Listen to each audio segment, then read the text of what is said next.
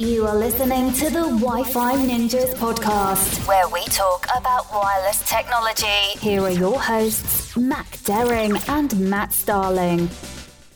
Hello, and welcome to the Wi-Fi Ninjas podcast. I am your host, Matt Starling, and today I'm joined with my co-host, Mac Daring. Stop, Matt. So thank you very much for a quick intro of this beautiful new Wi-Fi Ninjas podcast. I think our listeners, they will have to wait a little bit to listen back to your super sexy voice, because we have a special announcement and a super special guest to open up our podcast. We were looking for someone to talk about the ultra-wideband stuff. Well, we found Peter from Sewio, but we're also walking around the city, and we found a homeless person lying there under the bridge. So we just approached this person and we thought that we will just ask him a few questions about the ultra-widebands. And, the closer that we got to this mystical person, we realized that actually we know this face, and probably you do know this face too. So I just wanted to introduce you to Mr. Jussi Kiviniemi,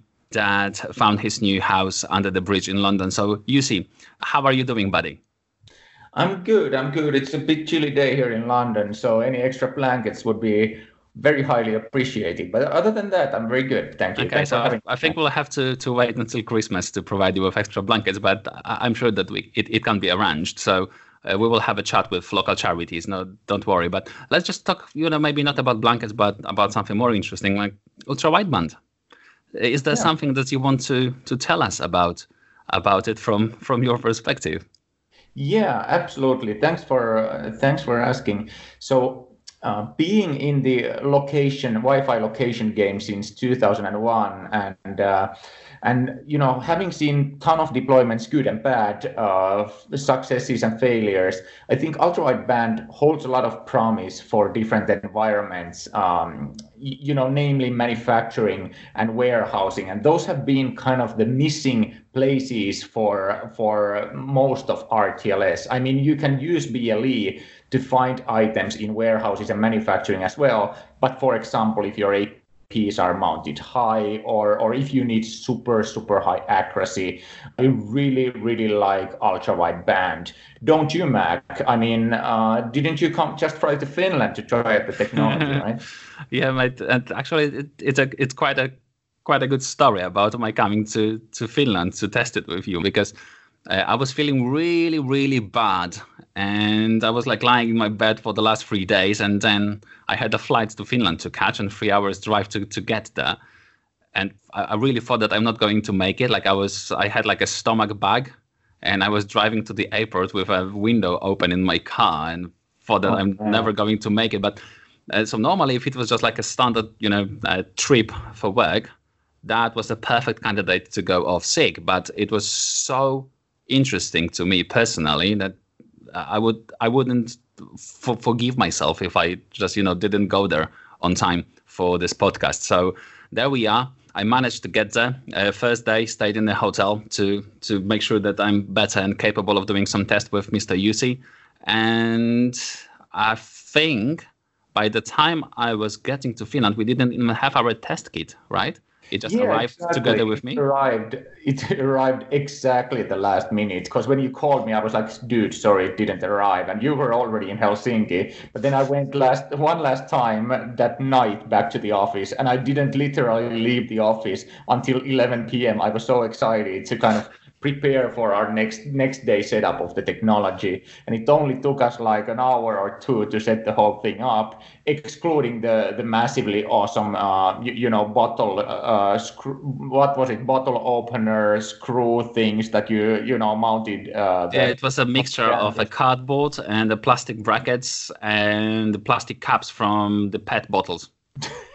That was horrible. We need to add some pictures to your blog regarding the installation. It's already there, because I think people, they will learn a lot from our approach of installing the ultra-wideband anchors, because it's really out of the box approach, and that's how you should mount them. They work. It is.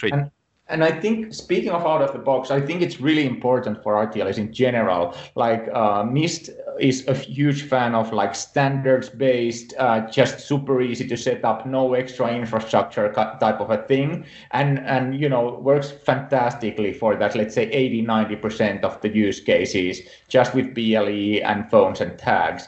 But when you need that extra granularity, let's say in manufacturing floors or warehouses, that even down to sub-meter, like near real time, it's just pretty unbelievable how ultra-wideband can fill that gap. So I really enjoyed, like, it was in a way quite a few similarities to Mist, would you say? Like the ease of setup, like everything just worked.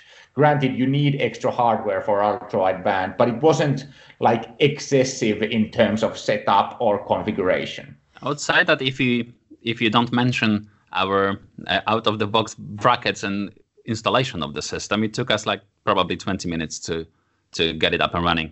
Well, I'm not sure how much time you spent on the previous day, but on the day of the testing, it was really, really fast. Dude, I didn't spend much time, and the instructions were good and all that. So those guys done a good job. I know it's not an easy task to make an easy to use RTLS system, but they've done a good job.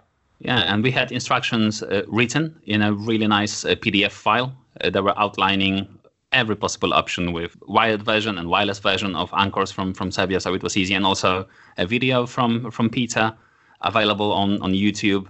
It's like 5 minutes video that outlines all the steps needed to do it. That includes the design tips and mounting tips and like a basic steps in the RTLS Studio system. So this is the only bit outside of the anchors and tags that we need to have to calculate our location. It's like a very lightweight Linux 64-bit based VM that you can virtualize in VirtualBox, and that's really it.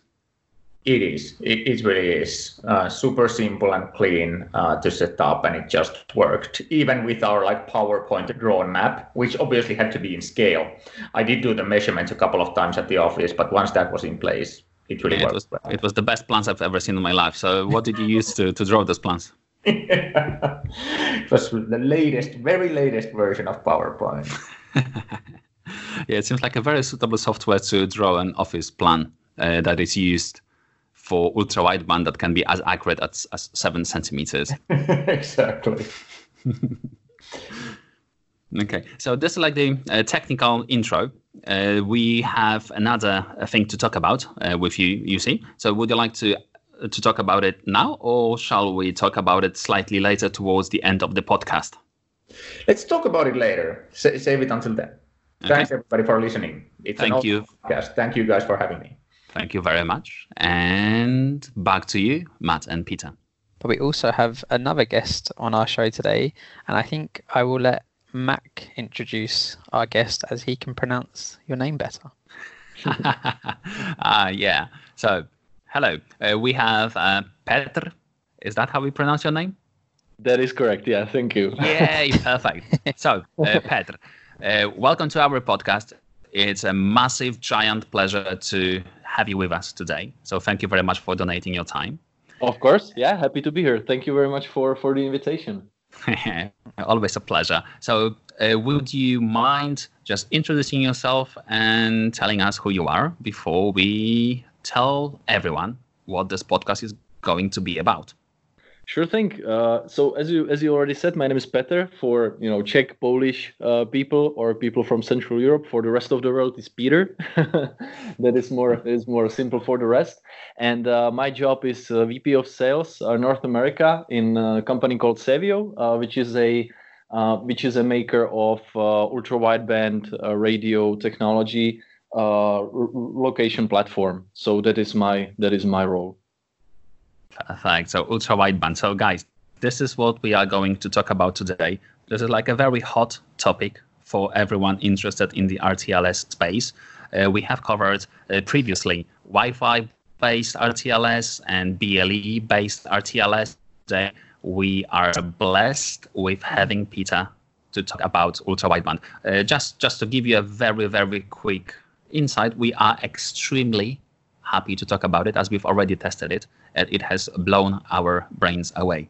And also, Mac, I'm not sure if anyone's noticed yet how excited we are about RTLS, or if we ever spoken about it before. No idea. Maybe, possibly. Maybe a few times. Yeah. Okay. So, Peter, would you mind just telling us slightly more about your company, about Sewio? Where are you based? What are you guys exactly doing? And how your history started? How did you get into ultra-wideband? Sure thing. So actually, it's a long story, but I'll try to keep it short because we only have an hour, right? We have time. Not necessarily. We can keep it longer. The most interesting podcasts, they tend to be over an hour. That's totally fine. Okay, so then I need to stretch it. Okay, understood. Okay, so I'll start right at the beginning. The history of Sewio goes back into 2011, 2012, something like that. And it started with our two founders. So it was Milan Cimek, our CEO, and Lubomir Mraz, so that's the CTO. And they were both studying here on local University of Electrical Engineering in Brno, in Czech Republic. And that's also where we have our HQ currently. And back in those days, they had this research project for European Space Agency, which was looking for a wireless technology for data transfer on satellites. The motivation behind this project was that, of course, every kilogram that you send into space is extremely expensive. So they wanted to limit the number of cables in a satellite, and we're looking for let's say, robust and reliable wireless technology to do that. So, back then they were sitting in this meeting room and there was a big table, comparison of technology. So obviously there was Wi-Fi, there was BLE, there was Zigbee, these kinds of technologies. And then there was UWB. So back then they were like, what's that? It's first time we heard about something like that. So that's when they first got into touch with Decawave. That's Irish chip maker of ultra-wideband chips. And back then they had the first versions of ultra-wideband chips available. So, they got a few boards for testing. And while they were doing these tests for this project, they actually found out that it actually measures distance pretty nicely, very accurately. So, and since our CEO, he's very, let's say, business oriented, he immediately understood the impact that this technology could have across, various business verticals. So they founded a company, and that was in 2014. So that was really the official beginning. Back then, it was really just 5 guys, most of them technical R&D, developing the first, we call it RTLS kit. So like a very simple setup of just a few receivers and locators to set up the technology. Then in 2015, we received a seed investment from a company called Ysoft Ventures, also local here to Brno. We were quite lucky with this one because they also make hardware and they actually manufacture hardware for us. So it was kind of a win-win situation. And since then we've been growing, and currently we're 30 people. And as I mentioned, our HQ is in Brno, and most of our activities are currently in Europe. But we also have some activities in Asia, and obviously my role is focusing on expanding our activities in North America. So that's where we are at currently. And regarding the product or what we make, we say that we create ultra-wideband location platform. So we don't create solutions, let's say for logistics, for retail, for sports, these verticals. We really just provide very, very reliable XY data for our business partners, and they use this data from us to deliver the complete end solution to their customers in their respective business verticals. So this is it in a nutshell. Amazing. So what chipsets do you use, guys? It's a chip from a company called Decawave.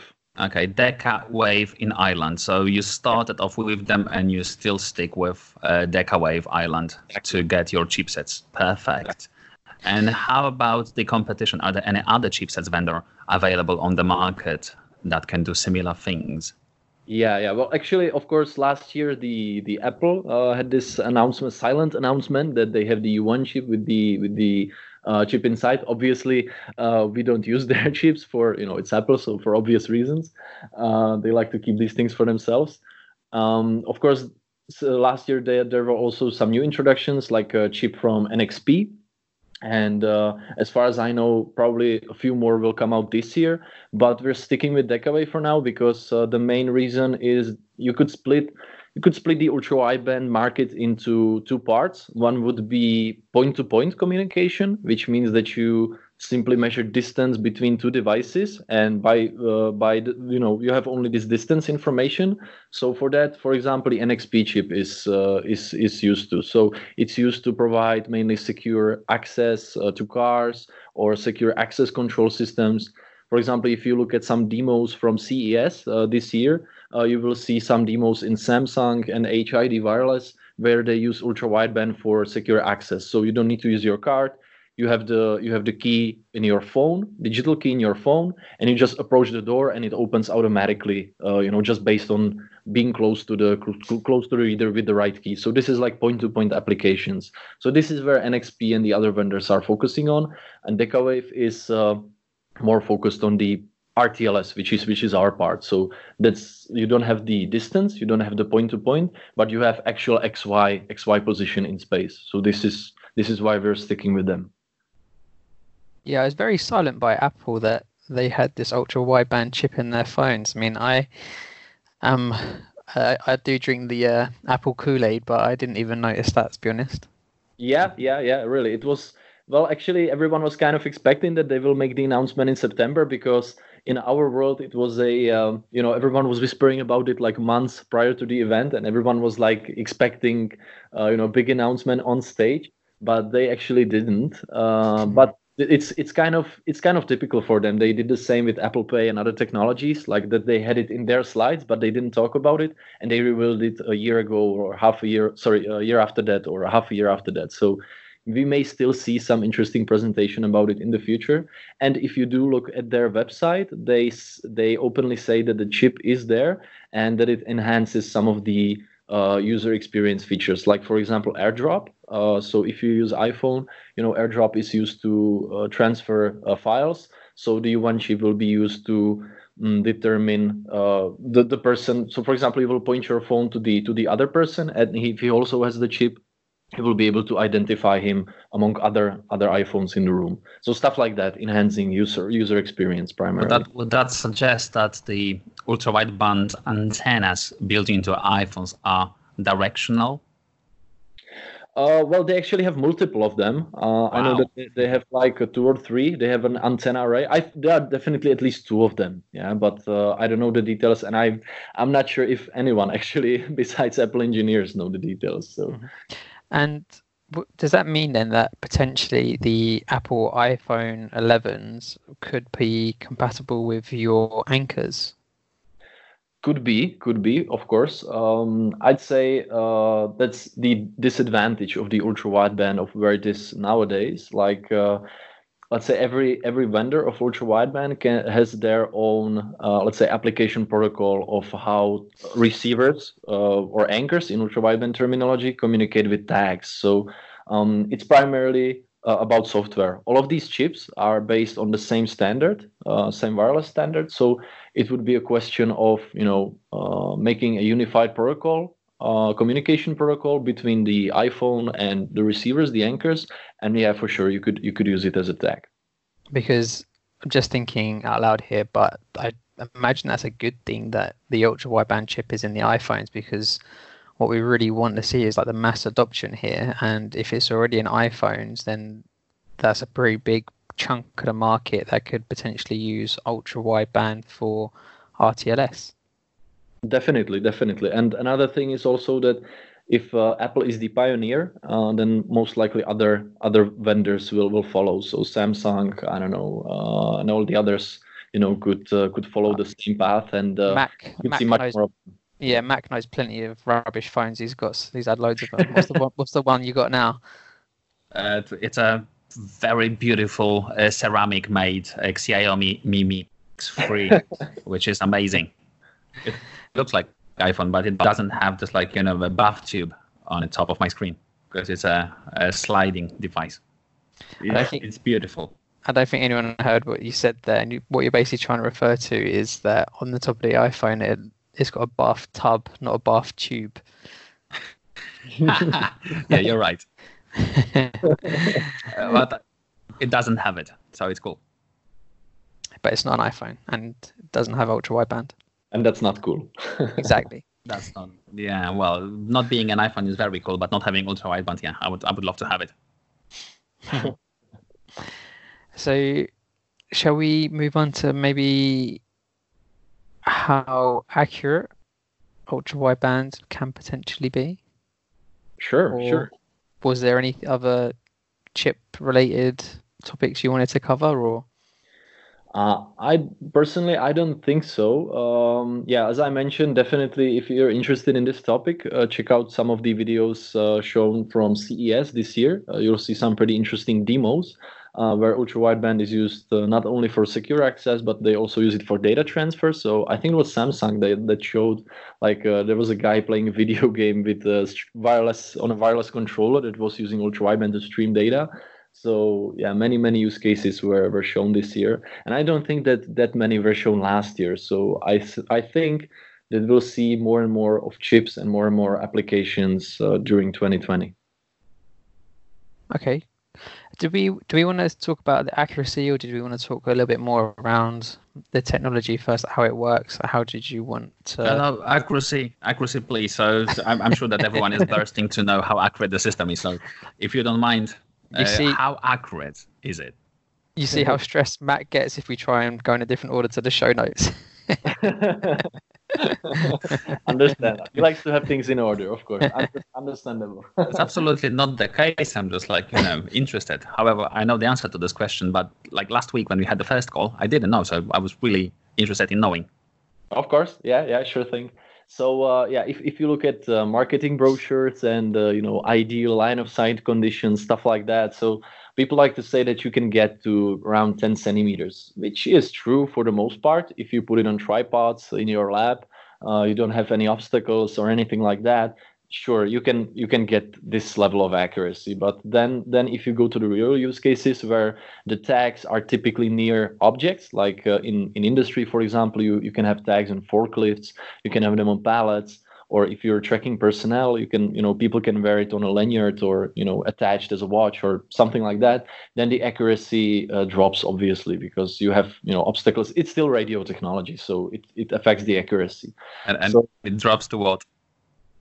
In terms, still, you could go around, if you don't have really like metal environment, harsh environment, you could be around 1 foot, so 30 centimeters. I'm saying both also for our friends from America.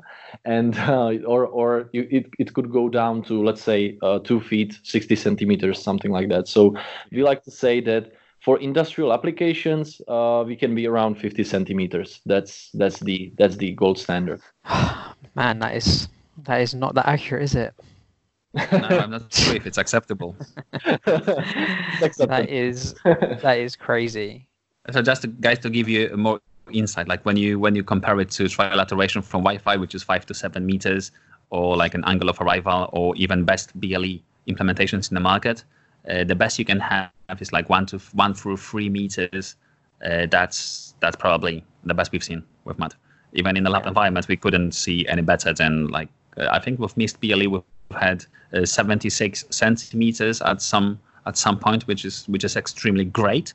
But like having this kind of accuracy of like 10 centimeters is just like a science fiction. Yeah.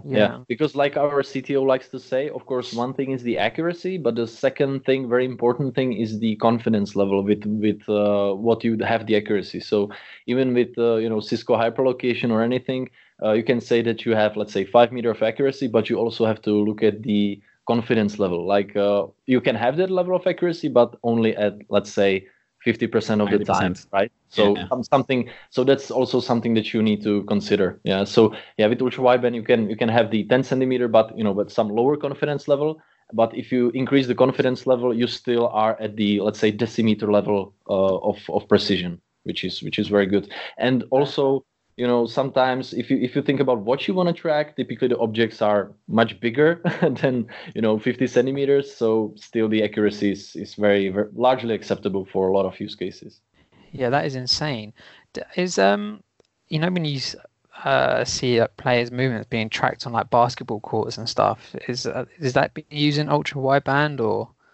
I believe so. Yeah, there are plenty of companies that focus on sports applications. So, for example, in US, every NFL game uses ultra wideband for tracking of players for a few years now. And I know that there are companies in there that also focus on tracking basketball players. So I imagine that they also like to combine it sometimes with cameras because every technology has some blind spots, let's say. So it's always used like a combination. So in sports, I know that it's kind of popular to use combination of ultra wideband and also camera tracking to combine it together.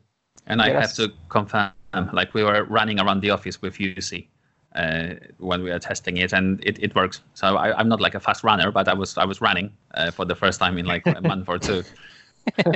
I'd love to see that. You broke a sweat. Probably didn't look too good. I had to take my top off later, but it really worked, mate. He took his shoes off first, so I'm not sure who was in the worst position. But it really worked. It picks up so quickly. Like when you start running, it like picks it up immediately. So that brings us to another question, mate. To track sports and running UC and running Mac, which is probably not too difficult. What location calculation frequency can you offer as a system? Yeah, so in our system, the maximum that you can have is like 100 hertz, so 10 milliseconds, but that's the absolute maximum. For the highest that we use in bigger applications, let's say, for example, we have lots of installations in go-karts. So in go-kart tracking, I think they use it at 50 millisecond refresh rate. 50 milliseconds, yeah. Are you sure it's enough? For them it is. And then just as a comparison, Mac, how often is the calculation frequency for BLE? BLE sub-second, constantly sub-second, so it's still very, very good. It gives you like a Google Maps kind of experience. Well, not kind of, it does. Then the second best we've seen was the Cisco hyperlocation with a screen on and the active users. We had 2.5 seconds. Which goes down to about 5 with a screen off.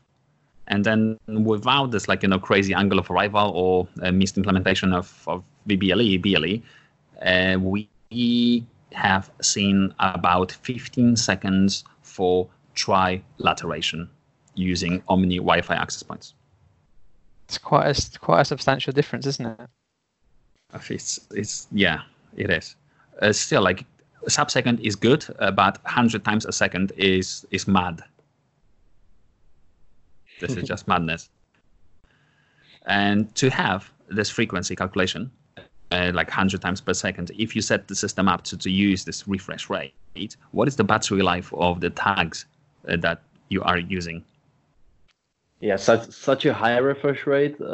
I'd say, I don't know, maybe a day or two, something like that. I know that as standard or default, we use like 100 milliseconds, so 10 times per second. And I know that one can last, if you consider like continuous blinking, meaning continuously sending messages without any pause.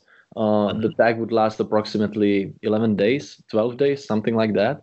But and what happens if you don't use it constantly? If you just use it for 1 hour and then you put it on the shelf? It goes to sleep. So we have accelerometer in there that detects if it's moving. So that's a very useful feature. We use it a lot in industry, for example, when tracking pallets. So there you can use it in a way that when it moves, it sends an update, let's say every second or every 2 seconds. And when it's stationary, it sends an update every, let's say 10 minutes, for example, just to let you know that it's in there. We call it like keep alive. And that can give you, in one project, we have battery lifetime of 7 years, which is fairly good. Yeah. fairly wow. Good. Yeah. And also it's worth mentioning that you do not have to worry about the battery life of your anchors, of the infrastructure that is PoE enabled, but it's just the tags that you are tracking. So it really is not that painful because you don't have to get to the ceiling, you don't have to get to the walls to get to the beacons as you would have had in a BLE world before. It's just the asset that you track, and it's fair enough, I would say. It's kind of an advantage and disadvantage at the same time. Like when you would be talking about, let's say, mass adoption of UWB, so that could be one of the for some projects, that's one of the showstoppers, that people don't really like that you have to, use a cable for every anchor. And they rather fancy the BLE with that you can just power it with battery. But of course, if you consider a really large warehouse or large buildings where you can have many beacons, you need to do some battery management. So you still need to exchange the batteries on a huge number of beacons. And the advantage is, of course, with the cables, like you said, you just power it with PoE and you don't really need to exchange any batteries. So in the long term, the servicing is much more pleasant and easy than with exchanging batteries for a huge load of beacons. Yeah, that's not going to be a lot of fun, is it? Yeah. That depends what you like. Exactly. And I must confirm that the motion sensor, it's not the motion sensor, it's the accelerometer built into the tags. It works perfectly. So we've tested it properly with the little tags, and the little tags that Sewio is using, they are smaller than the box of matches. So they are really small and really light and quite thin as well, and they are very easy to put anywhere. So Really. it felt very comfortable in your hand, because that's the sort of size that you're used to, right? Only when around you. Yeah, so and that was the small tags, and I've also seen in the box the big tags, and they had like some sealing around its casing. So I assume that the big tags, they're not that big. They are as big as, I don't know, a pack of cigarettes. If that's a good comparison. They are like industrial type of tags that you can screw into something. They are water resistant. They are dust resistant. Is that the right impression? Yeah. So the reason why these two types are inside is because most of our projects are coming from industrial space. So that's where we see the biggest use of ultra wideband these days, is the industrial segment, and that is why these attacks are also part of that kit, so that the customers or the partners can directly test the housings in the harsh conditions in the shop floor. So exactly like you said, so these are tags, we call them asset tags. So this is really for tracking, pallets, forklifts, whatever. And the other one is more useful for tracking personnel, for example, that you can wear it as a watch or on a lanyard, something like that. And actually, you have some, yeah, go for it. No, I just had a question whilst we're talking about verticals, and you say that quite a lot of your deployments are in an industrial space. I'm just thinking that potentially for a retail customer that owned like a large shopping center, how would this solution kind of like fit in for these guys where, yes, okay, there might be a lot of customers coming in the future with like iPhone 11s. Is there any way to integrate the Sewio ultra wideband kit with other kits so like they can get just general information from like how many people are turning up, what paths they're taking, or is it the case that they really would have to have a tag? Yeah. Good question. Actually, retail was one of the very first projects that we did back in 2016. So it was really our very first use case with a larger deployment.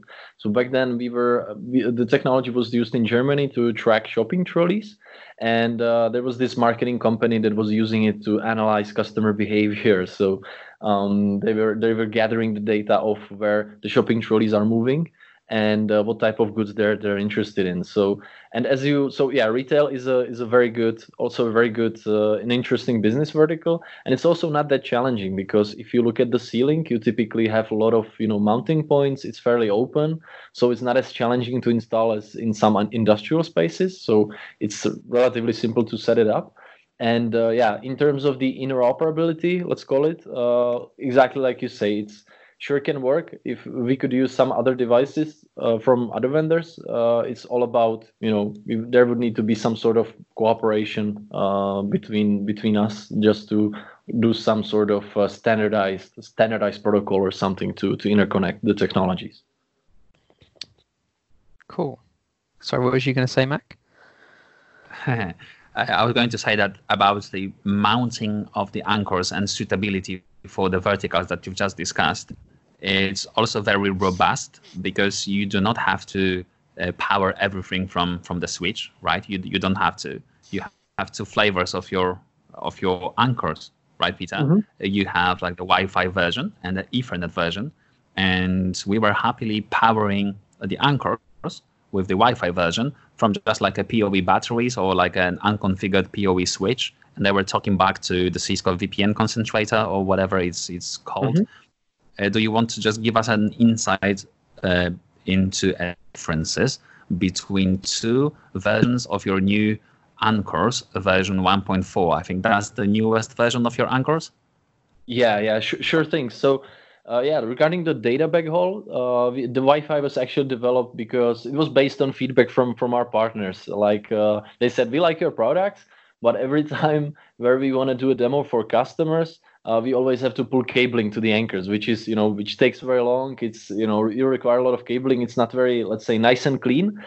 So, if you could do a wireless solution, that would be, perfect. So we took this feedback and we developed the Wi-Fi backhaul, which means that indeed you can just power the anchors with battery packs, and you can use your laptop as the location engine, location server, and you can interconnect the anchors with your laptop via a wireless router, and you can have a fairly quick setup.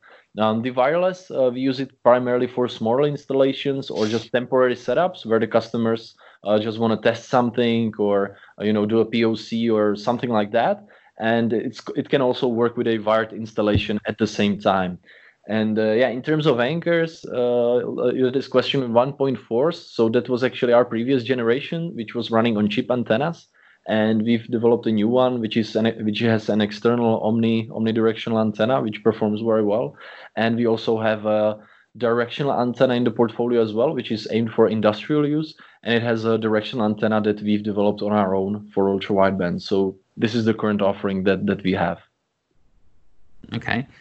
So since we are already discussing the antennas and stuff, shall we just spend some more time here talking about the requirement design, more of the equipment? So what do we need to make ultra wideband from Sewio work?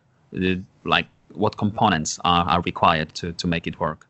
Sure. So let's consider I don't know, an industrial deployment, for example, retail, whatever. So what you need, of course, are the anchors, so the receivers. You need at least in the minimum, you need at least 4 anchors to calculate precise position. So that's the minimum that you can go with.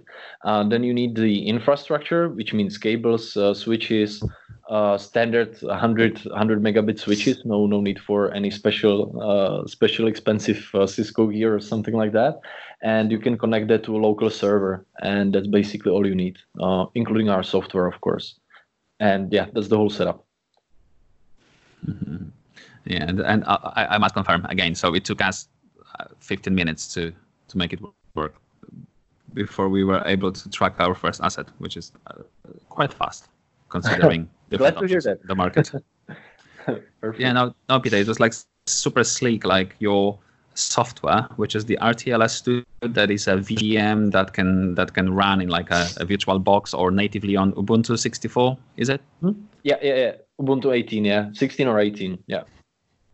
Yeah, so it's really, really easy, and it's a kind of a lightweight thing as well. So you just have like a front end HTTPS. It's very quick, responsive, and quite intuitive. I can't say that it was the difficult thing to set it up, and also it works straight out of the box. You just connect it, configure it, and it works. Which is great. Yeah, okay, so it definitely must be super simple if you manage to set it up on your own without me. Well, yeah. I must say it was super simple, but it would have been even simpler with you, Matt. So with you, I'm sure it would have taken us like 5 minutes and not 15. more time for asset tracking. Okay, so let's just spend some more time talking about the design, since we have already started. What are the distances between the anchors? How do we mount them? How do we set them up in the system, like roughly? Are there any design tools and tips that we need to take under consideration while deploying and designing the ultra-wideband network? Sure. So the distances between the devices, this is actually a broad topic because it depends on many factors. One is the environment where you're installing. Second is the placement of the tags as well, because of course it makes a big difference if you have it under a large chunk of metal or if you do have a line of sight. So that also affects how far the receivers can be. And like I mentioned, we have two anchor types, so also the type of anchor. But just to simplify it, if you'd consider a grid of anchors, so meaning four, you can have like 15 times 15 meters all the way up to 25 times 25 meters, something like that. In some applications, you could go even bigger if you really have a nice clean environment and you would have a good tag placement, like very, very visible. But yeah, if you'd have the tag, let's say on a metal pallet, on the side of a pallet, which means that part of the anchors is like shielded by this big asset, then yeah, you have to consider that during the design.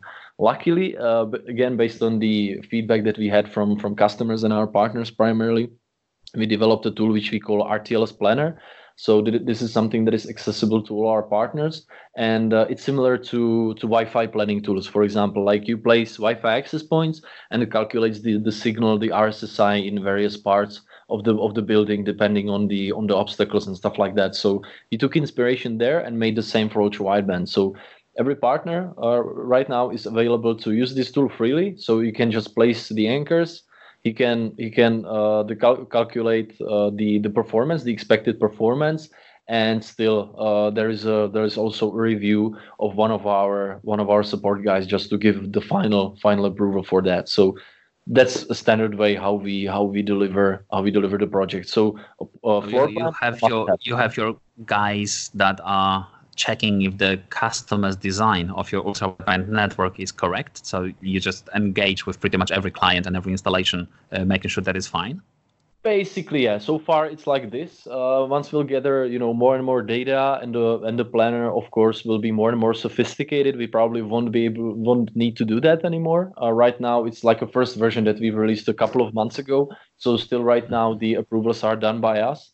But yeah, in the long term, of course, the plan is to have it completely automatically. But still, we need to gather more data because obviously, every obstacle is a little bit different materials, so it affects the radio in a different way. So yeah, we still need to gather more and more data from installations to enhance these tools and make it completely automatic. So I think that probably kind of leads us on to. It jumps the show notes a little bit, but I was going to say like how ultra wideband actually works. Like, what frequency is it sitting? Like, how are these ultra widebands talking to each other? The tags and the anchors. What's the size of these? I'm going to say pulses potentially. Is it still called pulses? Yeah. So yeah, in terms of the like ultra wideband itself, so it dates back to 2002. If you look at the history, and back then it was released that it will be allowed to operate in an unlicensed band spanning from 3.1 to 10.6 gigahertz. So pretty big band. And to be called ultra wideband, it needs to exceed 500 megahertz of band, and there are pretty strict power emission regulations concerning also not to, because it has such a wide frequency range. There are pretty strict power limits so that it doesn't interfere with other technologies in the same radio bands. So this was back in 2002. Then there was a first IEEE standard that came in 2007. This was the 802.15.4a. So this was really, let's say, big thing for ultra wideband because this was like a first official, standard from IEEE for this sort of technology. So that's when the first chips from Decawave were started to be developed. And another standard that came in 2011 and 2015, but those were mainly, let's say, it was more over formal amendments. It added some functionality, but they were not really like huge steps forward. Right now, they are also working on a new standard, which is called 802.15.4Z. It should have come out last year, but it hasn't still. So hopefully this year it will finally be ratified. And there are many. If you check the companies that are contributing there, this is really very large players. Like Apple is a major contributor, BMW, Samsung, all these major companies in automotive, and also these let's say vendors of mobile phones. And this standard is really meaning to make the technology more interoperable. It again aims to decrease the battery draw that it has, and also to extend the range. So basically, to enhance the technology as much as possible. You can, as I mentioned, you can split it in two parts. One part is focusing on the pure RTLS, which XY, where you need 4 anchors, and the second part is focusing on the secure access, meaning that you have just point-to-point communication. So typical, very popular use case for that is the secure access to your car, because there are many articles about the so-called relay attacks. How some people are just able to steal the signal, basically steal the signal from your wireless key and steal your car while you're sitting home and watching TV, which is not very nice. So that's happened quite a lot in the UK. Yeah. So actually, Jaguar Land Rover has been using Decawave chips for I think 2 years now for all their cars and key fobs. And what it does, the car measures distance between the key and the car. So it just wants to make sure that you're actually near the car. That is just not about the signal strength, but it's also about the distance between those two. And only then it unlocks the car for you. So these kinds of applications. Okay, cool. So ultra wideband can work between 3.1 to like 10.6 gigahertz, and is it channels between 1 to 7? Is that right? Yeah. This is there are actually more than that. The 7 channels are available on the Decawave chip. That was the original chip, the DW1000, which allows seven channels to use. If you look at the more modern ones, it only allows typically channel 2 or channel 5, and this is mainly because of worldwide regulations. So out of that big chunk, of spectrum that you have there, you only in the end have only a few channels to choose from if you wanna use it in multiple countries in the world. So it's kind of more, you don't have that much choice in the end in terms of regulation. So me and Mac were discussing this the other day on our previous podcast when we were talking about Wi-Fi 6E and it was in 6 gigahertz, because ultra wideband channel 5 at the moment that works in the 6 gigahertz band, I believe. Is that right? Yeah, exactly. 6.5 of frequency. Yeah. So in the UK, it could potentially still work, because 6 gigahertz in the UK would only be occupying like from just under 6 gigahertz to 6.5 gigahertz. So does that mean it could potentially? No. It will still. I think it will still overlap with channel 5 even in the UK. So both UK and the US will be affected, right? I think for competing for the frequency. Yeah. It's a sort of a political play, let's say.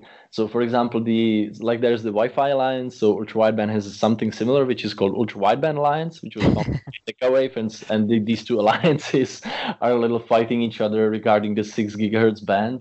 We'll see. Even if it's released to Wi-Fi in the end, still in the standard, definitely will have some mitigation techniques for being able to work in the same band with other technologies. And so far with Wi-Fi, we didn't have any interference issues with our customers. So we'll see in the end how it will play out. And still, if you want to deploy a new technology into, let's say, industrial shop floor, you always look what technologies are already out there, and you make sure that they don't interfere. So even if it is on the same frequency, eventually, with the new standards, still you should be able to fall back to a different one to set the systems properly, not to interfere with one another. Okay, cool. Because the pulses they're basically 500 megahertz wide, and we were looking at what other channels it could potentially use, and I think it was when it'd be working at the 3 gigahertz bands that it could potentially have issues with CBRS interference over in America. You could also have an option in America for channel 2, which is 4 gigahertz. So yeah, that's 3.9. I think is the precise band. Yeah. Yeah. So we could possibly use channel 1, which is the 3.5 gig in Europe, and if in States CBRS is in use, you can revert to channel 2 to avoid interference. Yeah, and you could do the same with Wi-Fi also. I mean, if you'd be on the same band, you could. I mean, Wi-Fi has lots and lots of channels, so you could use a different one also. I mean, yeah, we'll see how this will play out, of course, in the end. But nothing's certain right now. There are still some 1 week there is news that they will allow the band, then there is like a pushback. For example, in America there was a major pushback for opening up the 6 gigahertz band from mobile operators, that they wanted to keep it for 5G. So yeah, this we'll really see how it turns out in the end. Everyone is fighting. They're in a fighting mood. Yeah. Well, my professor in the university said that the radio spectrum is a natural resource, and yeah, it's true. So everyone's fighting for it, just like oil. That's a very good comparison. Yeah. Okay, so we have discussed quite a lot of technicalities now. So shall we quickly discuss how it really works? So how does ultra-wideband work? Does it use trilateration, triangulation, angle of arrival, time difference of the arrival? What does it use? How does it work? Yeah, sure. So yeah, I mean, all these techniques are pretty similar. If it's BLE or ultra wideband or Wi-Fi, it's still multilateration, angle of arrival, these kinds of techniques. Basically, with ultra wideband, you can split it into 2 major parts. So one would be two-way ranging, which is basically measuring distance between 2 devices. So this means that you send a few messages back and forth, specifically 3, and with this you measure distance. If you, of course, measure to at least 3 devices, then you have your place on the map.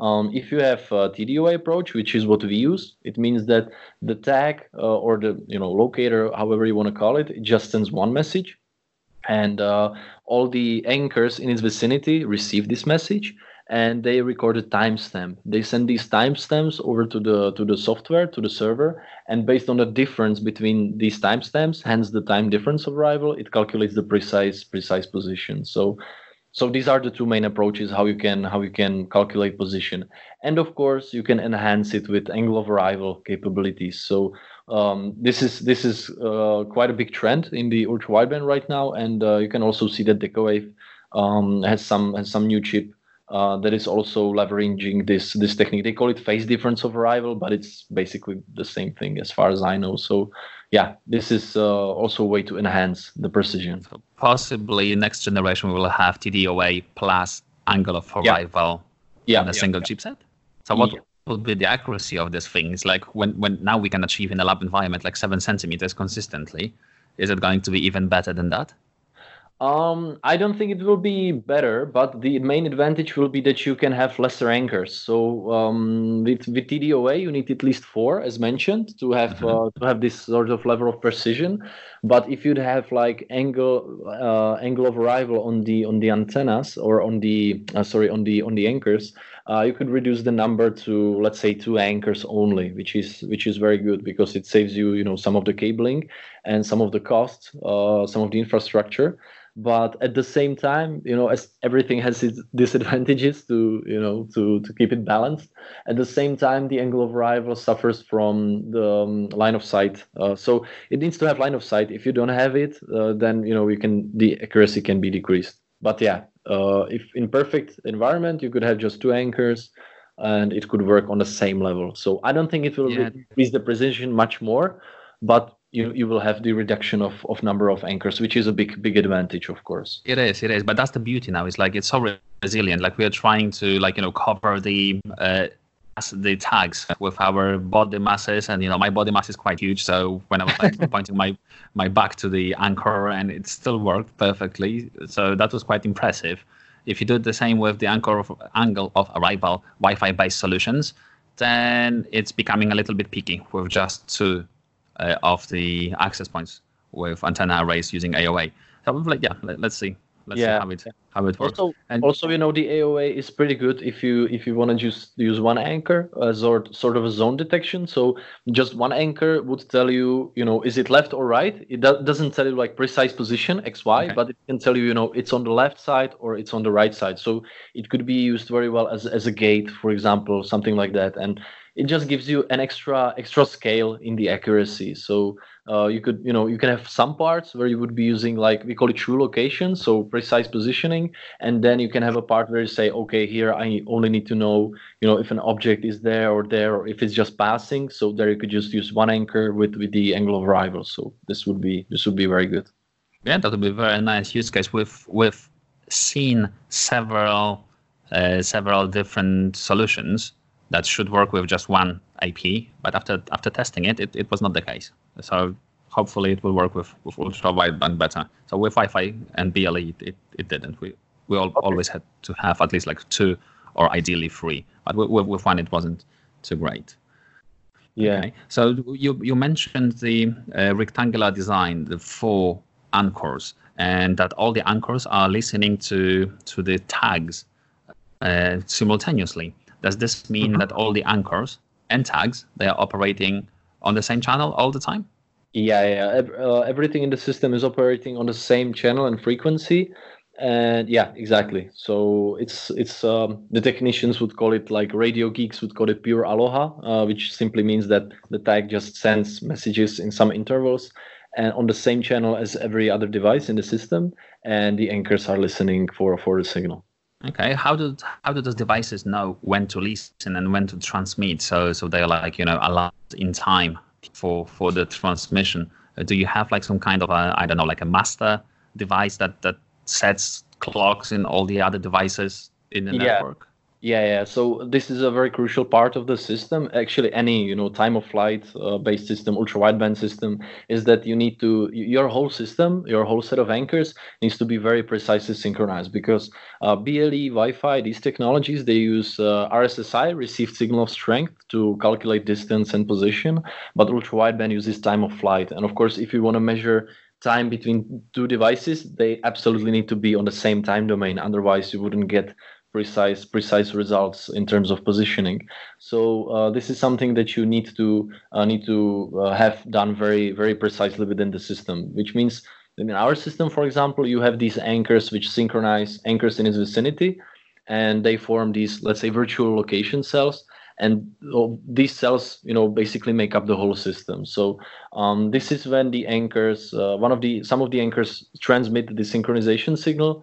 The rest receive it, adjust their clock to the same domain, and then they listen for the signals from the tags as well. Okay, so in one area of interest, you will always have at least one master anchor that synchronizes the time. Okay, and if you have multiple areas like stitched together, I don't know, like multiple rooms or big spaces where not every anchor can have a line of sight to its master, would you have multiple masters? Yeah, exactly. So every anchor in the system needs to be synchronized in order to provide positioning. So yeah, you always need to set it in a way. And this way goes back to the question with the deployment part. So this is actually what is considered during the deployment. So you have the floor plan in front of you. You place the anchors. That's the first part, to make sure that you have a good coverage. And the second part is that you can pre-select your master anchors, which will synchronize the rest. And then when you go on site to install them, you do some sort of initialization. The system tries to automatically suggest which masters would be good, and you can either accept its suggestion, or you can adjust it. You can adjust it to select the right ones. Okay, I guess we've seen it. So the system has automatically detected. We had 5 anchors, and the system has suggested 2 masters, and we were not sure if it's like something that we should use, or we should just use one master and select it manually, like, making sure that it can see all the other anchors in the room. Or if you had 2 rooms, would you have 2 masters? So it clears things out. So it's nothing wrong with having 2 masters. The only thing is that they will not only listen to the tags, that they will also be transmitting the tag frames, time frames to its adjacent anchors. Cool. That answers the question. And also, like Sewio is working as an overlay to a Wi-Fi, and it's not only like a related thing to a Wi-Fi. You can use it when you have a Wi-Fi running in your building, your vicinity, your I don't know, like a warehouse, or you can use it on its own. But it wouldn't be so fun if you didn't have any partners. So I'm sure that you would probably like to tell us a little bit more of the mysterious part of partnering with some Wi-Fi vendors. So who are you partnering with, and how it's going to work? Good question. So of course you're right about that. You can leverage the existing some of the existing networks pretty nicely by providing power and data to the ultra wideband anchors. So a few months ago we had some announcement that we made an extension to Cisco access point. So that was the 3800 series where you can extend. Where we made a module that you can just plug into the access point, and you can basically provide ultra wideband capabilities to the Cisco access point. So that was one venture into the Wi-Fi world that we did last year, and the latest one, obviously, is a partnership with Mist Technologies. And this is all about, and this is a much more simple integration where you can simply plug our anchor into one of the PoE ports of the access point.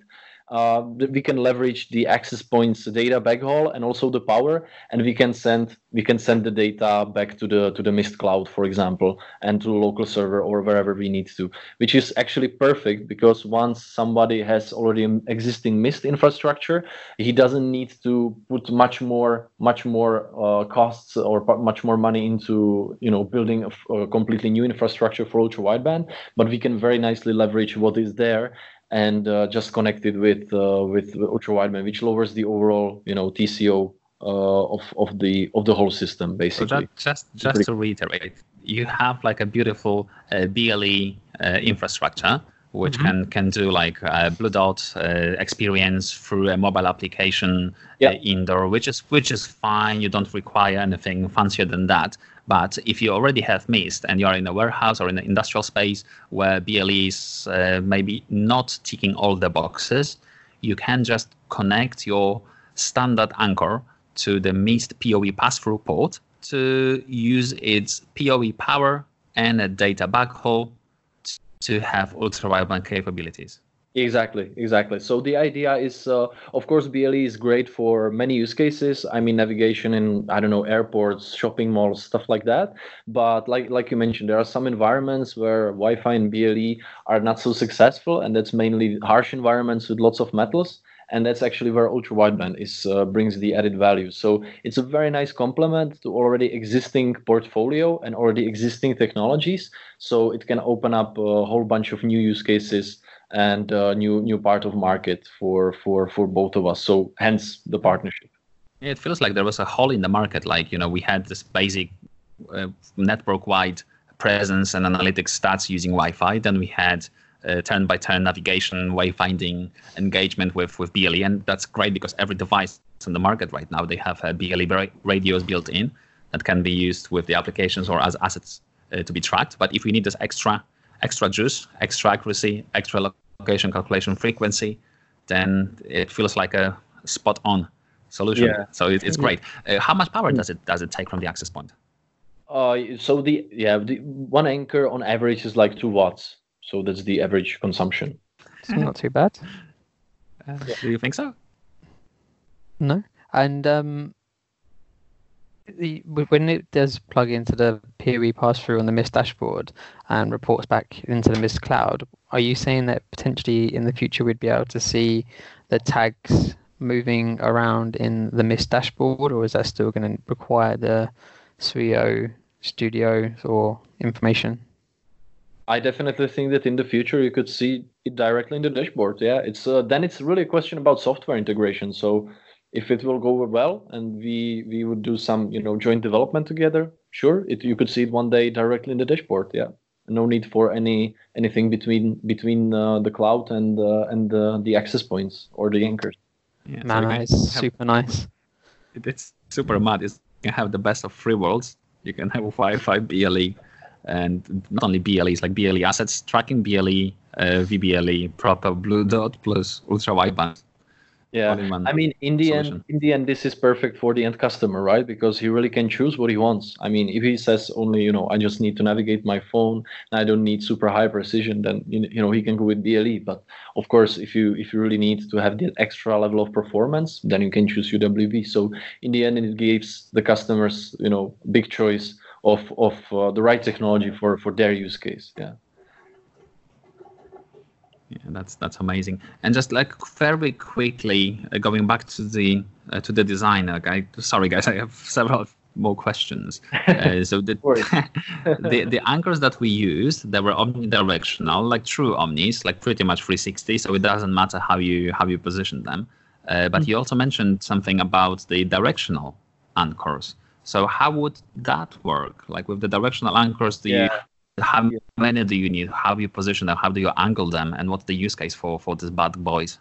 Yeah. So basically, the motivation behind the directional ones was primarily the distance. So with the omnis, I mean, this is just like based on pure radio stuff behind that. If you have an omni antenna, it can never give you as a good range as directional antenna, because simply put, it just the energy is basically sent everywhere. But with directional, you are concentrating the same energy into more narrow space. So obviously you'll be able to have a better reach with that sort of antenna. So that was our motivation behind the directional one, to be able to serve use cases where the distances are fairly big. So we did have some projects in industry primarily where you have really like a big shop floor and you don't have that many options where to mount the anchors. So with omnis, you would be simply too far away. The signal wouldn't be good enough for synchronization and location.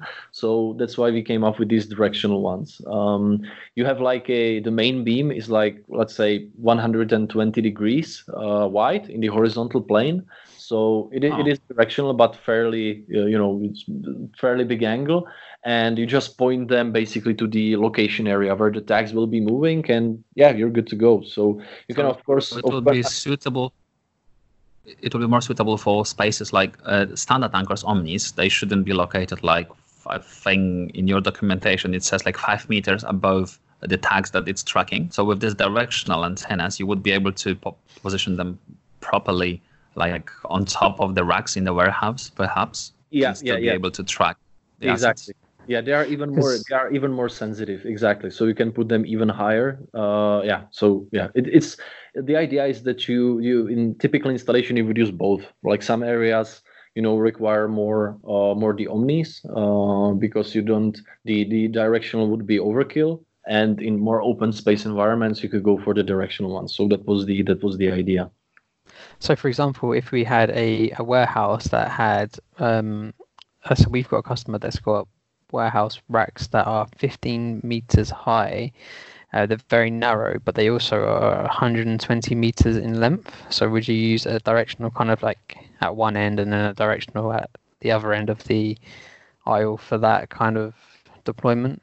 Exactly. So that's actually one thing that we're working on right now as an enhancement to the system. So to let's say lower the number of anchors that you require within a warehouse, because exactly like you mentioned, this is a very challenging environment, such long, narrow, aisle or corridor, or however you want to call it. So the idea is that you can use the directionals only at the beginning and at the end, for example, or just a few in the middle. Also depends on how long it is, and you could just measure in which part of the alley the forklift or whatever you want to track is currently located. Nice. Yeah, that's crazy. So it seems like you have everything figured out. Well, for the design obviously, different use cases. Yeah. I mean, not everything, but what we try to do, with everything in our company. We really try to gather feedback from the market. So what the partners say are blockers, for them to, get more projects, and what the customers would like to see in the system. So we try to take all these and try to prioritize them, and we always build that into the next generation of our software and hardware to be able to serve more and more use cases. So that's our approach. I mean, of course, nothing is ever perfect, but we're doing our best. So this is obvious that ultra wideband is going to take market by storm, because some verticals, they were really, really struggling with the location services, and I think now the struggle is about to come to an end, hopefully. So ultra wideband is amazing. So what do we need for ultra wideband to be widely adopted, like more widely than it is now, because it's still a niche, and I'm sure that there is quite a lot of things that we could do to push it farther to the market. So what is stopping us from this very wide adoption and a quick adoption? What are the hurdles and challenges? I'd say definitely a bit more standardization. So, for example, if you look at Bluetooth, for example, you have the iBeacon protocol, you have the Eddystone protocol, which are standard and are used in the industry. You don't have anything like that in ultra wideband. So, what we would very welcome a lot is if we would have a really standard protocol, communication protocol, which means that really you could use our anchors, tags from someone else, off-the-shelf tags. Really this would open up much more opportunities, and in the end it would be great for the end customers, because really they could just shop for any ultra wideband tag that they like, or even use mobile phone, whatever, and they can use that in their deployment with our anchors, for example. So bigger interoperability among vendors, definitely. That's one thing. Second thing is that still, as we talked about it before, the solution still requires the infrastructure, so the cables and stuff like that. So still the TCO can be sometimes high in some segments. Probably not that much in industry, but for example, in in retail maybe, just to pull a lot of cabling can be tricky. So that's another thing where we're working on a reduction, and where it could be really help to push down the battery consumption, to maybe even use ultra wideband anchors in the future on batteries, similar to Bluetooth beacons. Who knows? That could be also very helpful. And so I'd say these are the main blockers really. The overall TCO and the standardization. If we can nail these down, it will be it will be really ready for the mass adoption. And if we look at the new standard that they are preparing, it's really. You can see that by the technical changes, the amendments that are being made, the technology is truly being prepared for this sort of adoption. And if you look, several years back when the iBeacon was released, it changed a lot for the Bluetooth industry. So I hope that since the chip was shown last year, silently, but still it was there, that something similar will happen also with the ultra wideband. That it could be similar to the revolution that iBeacon made a few years ago. Yeah.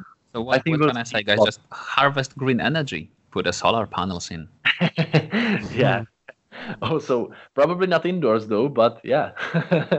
Or in the UK. Or in the UK. Yeah, definitely. Yeah. Okay. Yeah. So I think really this year we'll see a lot.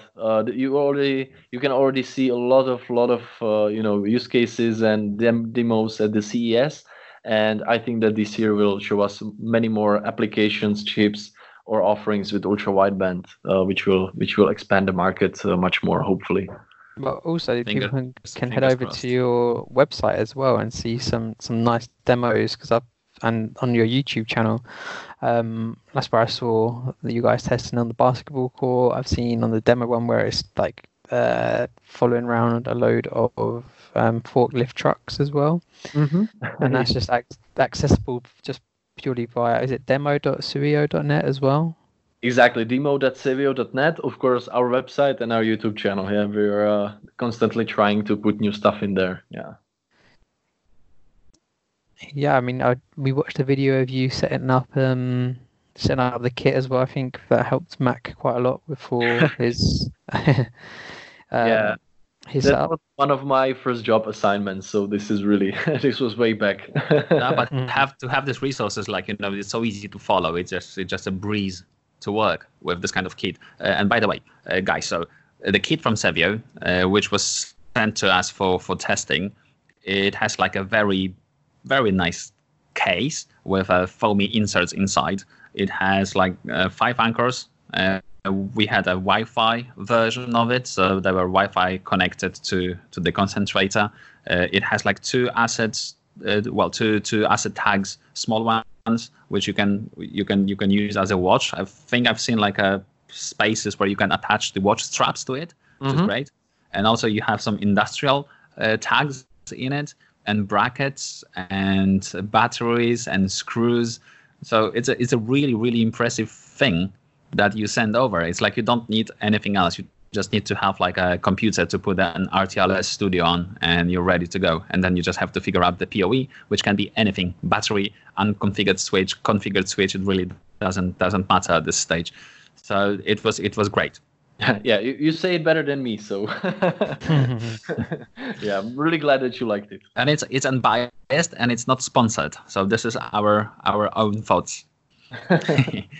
And about your partners, for partnership and your existing clients, do you have like some established clients that are using your services? Would you like to provide us with some names, or maybe you cannot tell us about the names? Maybe some numbers would do. Yeah, sure thing. So actually, all our partners are transparently listed on our website. So we have approximately 80, we call them solution partners. So these are mainly system integrators and similar companies who, for example, very often already have BLE in their portfolio, and they were reached to by a customer who wanted some extra level of performance. So that's how they reached us. This is typical way how we how we got new partners.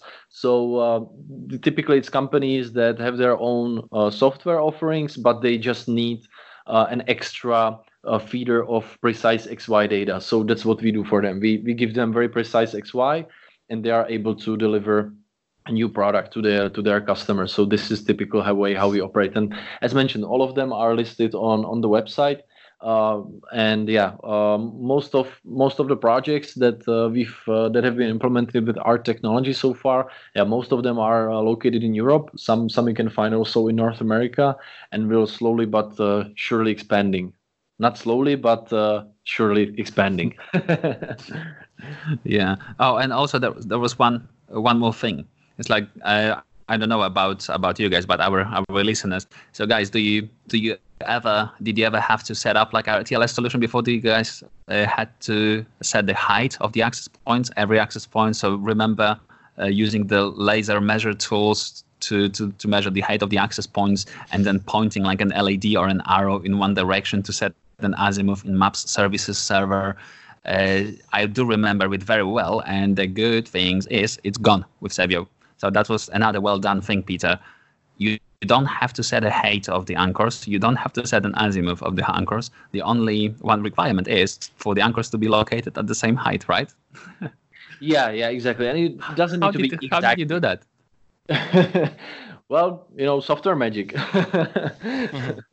Yeah, it's exactly. And it doesn't need to be really the same height. It can be, let's say, plus minus 1 meter, with the anchors. It doesn't need to be exactly the same. You didn't tell us before. So we were measuring everything at Mist office in Helsinki a few days ago.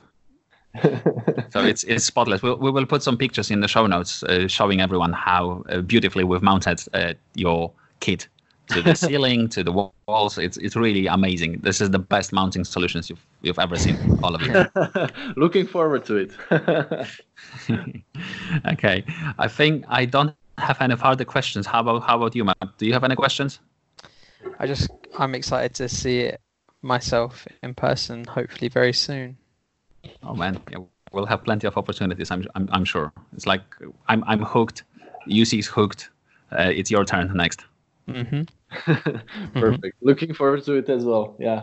Yeah. Would you like to something, Peter, or you feel like we've discussed it in quite depth? Yeah, I think this is a topic that we can talk about for hours and hours, but yeah, I think we've touched most of the interesting or the most important subjects, and looking forward to doing this another time again. That would be a pleasure, but let's do it over a beer next time. That would be even better, yeah. But no recording, probably. And it can.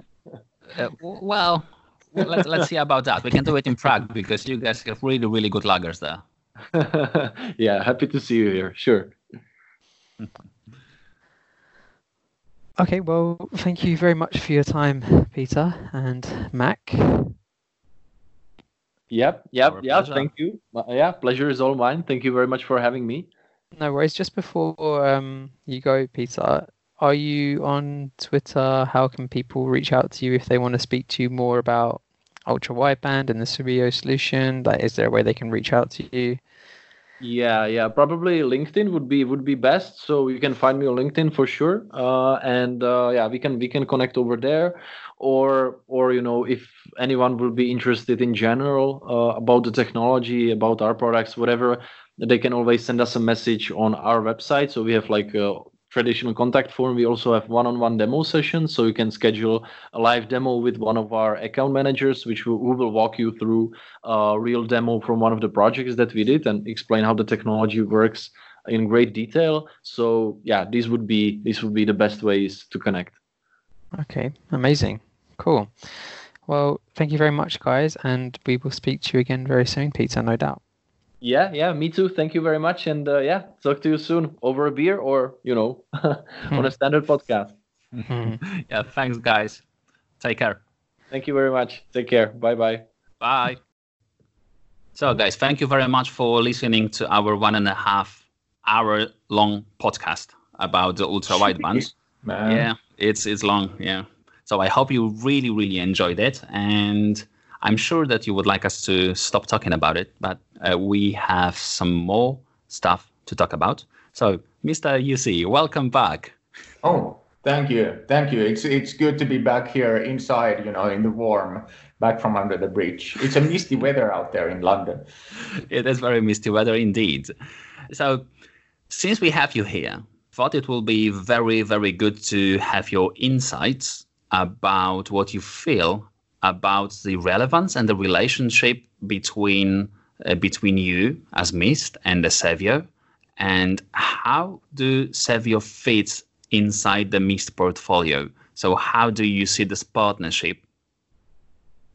That's a good question. So I think Mist in general has kind of taken the leading role. Look at gardeners or customers or whatever, but we've kind of taken the leading role in the location tracking side of wireless things, and of course one of them is BLE, virtual BLE arrays, and all that kind of stuff, which continues to be our very much the core business. But I feel also that it is the responsibility of Mist to provide end-to-end solutions for our customers, and very often the wireless engineer is also deploying the location tracking system, let's say, to a warehouse or manufacturing plant or whatnot. And now Mist can now offer, even for those environments where you need high accuracy in super difficult environments, we can provide a solution together with Sewio by working together, this partnership, pushing power to the Sewio anchors. The Sewio anchors obviously can be Wi-Fi enabled, so they can use the Mist Wi-Fi network. So we provide the cabling and we provide the backbone connectivity in terms of Wi-Fi for the Sewio anchors, if that makes sense. So one, it's a good fit infrastructure-wise, and B, we are out here to make our customers happy, to solve our customer problems. And like Bob Friday and Sunalini from our team, they say that, whatever technology and whatever devices seem to be prevalent in this world and solving the customer problems, Mist needs to be on board with that. And one thing is, Apple has now ultra wideband in their phones, right? We don't know where that's going. Certainly I don't. Maybe the guys in Cupertino know more, but that's one proponent for us to be involved in this ultra wideband game as well. Of course. So it doesn't matter what Apple does, we are ready, right? Yes. So ultra wideband integration with Sewio is there. So we are starting with a very easy integration where we just use PoE pass-through from Mist access points, where we can use the power from the Mist access points, and we can use the cabling that Mist access points are using and a backbone that Mist access points are using. So the backhaul data back to the RTLS server is easy to achieve, and we don't need any extra infrastructure. All we need is just to put several anchors here and there, of course, respecting our design best practices for ultra wideband, which we've covered before. And do you know if we have any plans for further integration between the Mist and Sewio, or is it a secret? I at the company, I am not at the stage yet where I could talk about these things publicly and not get fired. So let's save that for another webinar, if that's okay with you, Mac. Of course, it is okay with me. But thank you very much for giving us some information, and we are all looking forward to seeing how the situation develops in regards to the partnership and integration. As am I, as are we. Thank you so much, Mac and Matt, for having me on, and special thanks to Petr from Sewio for putting up with you guys for more than 90 minutes. Yeah, thank you very much, guys, and we will see you again in 2 weeks' time. See you guys. Cheers. Bye.